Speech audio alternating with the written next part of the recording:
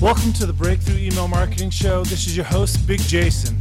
I'm discussing all things email marketing and answering your questions based on over 20 years of proven results, not guesswork. Hey everybody, Big Jason. How's it going? This is the 5th episode of the Breakthrough Email Marketing Show, live from Las Vegas. A little rainy today. I'm super hungry. I'm taking Little Bunny to go to Roberto's Taco Shop, and then we're going to go see the new Liam Neeson movie. I don't even know what it's called. He's in an airplane, and he's an air marshal. It's basically looks like Taken Part 3, but I don't care. I love Liam Neeson. He's a great actor. So go ahead. If you have any questions, fire away. I'm just going to be reviewing some of my notes from my 9th Marketing Sherpa Email Summit. Was an amazing time once again for the 9th year in a row. As long as it's been in existence, I've been there. And I got to take one of my coaching clients, Jim Clare, he is the head copywriter for one of the biggest and most successful products on ClickBank in the dating niche right now. He came and we also took the email messaging optimization certification and the landing page optimization certification. So what's in it for you?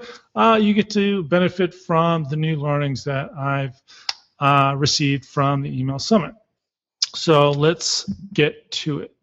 All right, because I got to go to Roberto's Taco Shop and see the movie, and I'm sure you've got things to do as well. All right. So you've got to think of email as a micro yes. I see a lot of biz ops, scammy marketers who think that you get a click from the email, that's it. That's all you need to do. If they don't buy, it's the landing page's fault. Not true. If that were true, then why, when myself and other email marketers, expert email marketers, experienced email marketers and expert testers, why do we find that two different emails going to the same landing page, when split tested head-to-head, result in different conversion? It's because the email and the landing page are not isolated of themselves. They all work together. You got to look at things holistically. You got to think of the open of the email as a micro yes, the reading of the email micro yes, the click as a micro yes, and then actually responding to the landing page as yes. It all works together. So that's a big thing going in the email. Not that you have to sell in the email and have this long and 50 million facts to get them to click, but it's just the fact that it's not just the email that's going to lead to the sale. So if you have this really shady, blind curiosity, everything's blind, subject, the call to action's blind, and the landing page doesn't convert, it's not the landing page's fault a lot of the times, according to valid and validated split tests. So keep that in mind. And go ahead and keep those questions coming. Anything and everything about what I say, anything that you think of that's going on in your email marketing business, your list. All right. Okay. A lot of people say that people are falling into your funnel. Not true. They're falling out of your funnel. You got to think, again, every single step, you got to think of that's a spot where people can fall off. So that's why you need to not write a great email and then have a half-assed call to action. Every little spot counts. Everything's got to be congruent, from the email to the landing page to the call to action on the landing page, all throughout the checkout process. Series of micro yeses. Every single step, people are falling out. They're not falling in. So you got to be careful about that. And along those lines, you got to think of the value proposition. The value proposition to open. Why, out of all those emails, why should someone open up your email? People got a lot of things to do. There's other emails. There's the baby. There's the movie. There's Roberto's Taco Shop. What value are they going to receive by clicking on that link, by clicking on that landing page, buying your product? So you got to think of that. the value proposition of every step of the way. Along those lines, value force, cost force. How much is it going to cost them in time and attention, work to go read that landing page? So if you're sending them blind, scammy emails all the time and they're just like, oh, well, I guess I'll check it out. That was stupid. You send them another email, scammy, blind. Oh, this is the most amazing thing. I couldn't believe it. I stopped whatever I was doing, and I didn't want it, but I couldn't look away. You've got to check this out. It ends tomorrow. Click here. And again, it's a bunch of crap. So you got to think about that. What's the value? What's the cost? Got to have more value than cost. That's where curiosity with specificity comes into play.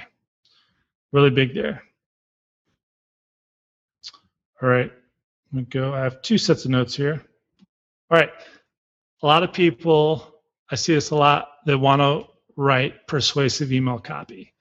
But if they would just learn to write things clear, where their prospects understand the offer or the reason why they should click, they would be so much better off. Instead of trying to persuade or manipulate or use some kind of crazy technique to get people to buy their product or click just their email, if you just be more clear and direct, straight to the point, again, testing specificity and relevance versus just blind and, oh, this is the most amazing thing, I couldn't believe it, I just had to share with you, you've got to check it out. It's not going to be available for long, yada, yada, yada. All right. Okay, so I mentioned testing. Testing is great, but you can't just say, all right, that test won, awesome, and then you're on to the next test. You got to actually ask why. You got to look for patterns in your customer's behavior. What really sets them off? What really gets them going? What really smacks them in the forehead and drives their behavior, the behavior that you actually want from them. So you're definitely going to ask why more. And a side note for testing, again, you can't just test something once and then forever go with that. You got to consistently test things again and again to make sure that you have a valid results. It's got to be repeatable. I see a lot of people doing that. A lot of email marketers that test something once and then forever they're doing that when they could be making a lot more money. Again, I talk about this plain text versus HTML. You see people say, oh, you use plain text, it's better. They've been using plain text for 3, 6, 9 years straight without testing, and they're just pulling it out from where. They really don't have any valid reason for doing it. It's just their preference. Yet they're trying to convince you that that's the way to go when they have no idea because they've stopped testing. And 99% of the cases, they never really tested it properly in the first place. So keep that in mind when you hear people talking out their bum about plain text is better HTML. Hey, and sometimes it is. I actually left a email service provider because they didn't offer plain text only emails, because sometimes I like to send that. Depends on the situation. Some tests I've seen plain text is better. And I wanted that option, and they just said, no, why? Everyone sends HTML. You don't need to send plain text. Well, I said, screw you. I'm out of here. I want that option. It's the only email service provider that doesn't offer that option. That's kind of retarded, if you ask me. All right, personalization. A lot of people say personalization doesn't work. What they actually mean is personalization doesn't work for them. Don't let other people's inadequacies, failures, problems in the bedroom affect your results. Don't let them project their crap onto you. Just because they suck at using personalization doesn't mean you have to suck. A lot of times it depends on the market as far as first name personalization goes. It still works. I just saw another marketer who's been split testing it on the subject line.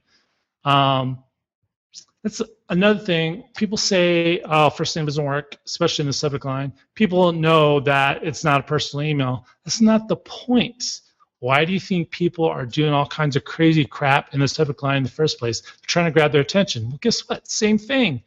Everyone is saying don't use first name in the subject line. So what's going to grab people's attention? Using the first name in the subject line, possibly. So you should test first name, the subject line. And again, Dear Joe, Dear Susie, that's how people have been doing it since the beginning of the internet. So it doesn't mean you have to use the first name like that. You can ask questions, how's your day, Susie? So how would you like to hear your friends talking like this? Yeah, have you seen Jane's product? Stuff like that. You can paint pictures in their mind, people talking about them. I've done that before, where you can use their first name, and you can use other things like their city, their states, their behavior, past behavior, what they've done on the website, a lot of different things. So personalization is still alive and well.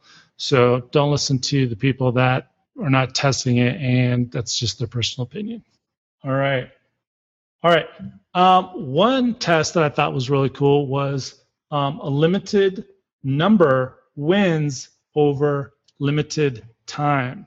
So you only have 2 days left versus only 12 spots left.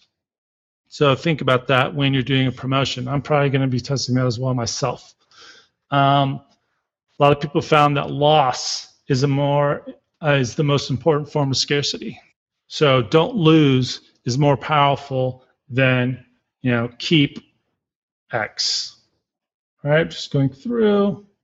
Okay, a lot of talk was on incentives. So you got incentives. So for a sales letter, landing page, that would be the bonuses. All right, a lot of people, they just add bonuses and then they never test it again. Well, tests have shown that you can see a huge increase by testing the bonuses. And for an opt-in page, that would be the ethical bribe. So you should be testing a audio or a video or a free report. There's a huge difference. I've even seen Ryan Dice test that free reports work better than others. So you got to be testing that. And the email incentive as well. What are you offering to join that webinar? Are they going to get a free report? Are they going to get a 10-step checklist? You got to keep that in mind. And last but not least, clarity trumps persuasion. Tests by different people have shown that the tone of the email, if it's more clear, if it's in the prospect's language, beats a more persuasive, sometimes hypey tone of an email. So keep that in mind. You want to be clear. You want people to understand. You don't want people to have to think about it. So there you have it. That's part 2 of my 9th Marketing Sherpa Email Summit. Doesn't look like we have any questions. That's okay. Stay tuned. It's typically every Thursday at 3 p.m. Pacific, 6 p.m. Eastern. I had a launch yesterday that I was doing to my own list, so that's why it's today. But looks like next Thursday, 3 p.m. Pacific, 6 p.m. Eastern will be the date. So stay tuned. Make sure you like this on Facebook, share it, tweet it. Make sure I'm on your Google Plus circles so you stay up to date. And I will see you next time. Thanks, guys. This is Big Jason with the Breakthrough Email Marketing Show. This is Big Jason. Thank you so much for listening to the Breakthrough Email Marketing Show. For more free information based on over 20 years of proven results, not guesswork, go to breakthroughemailmarketing.com. I'll see you next time.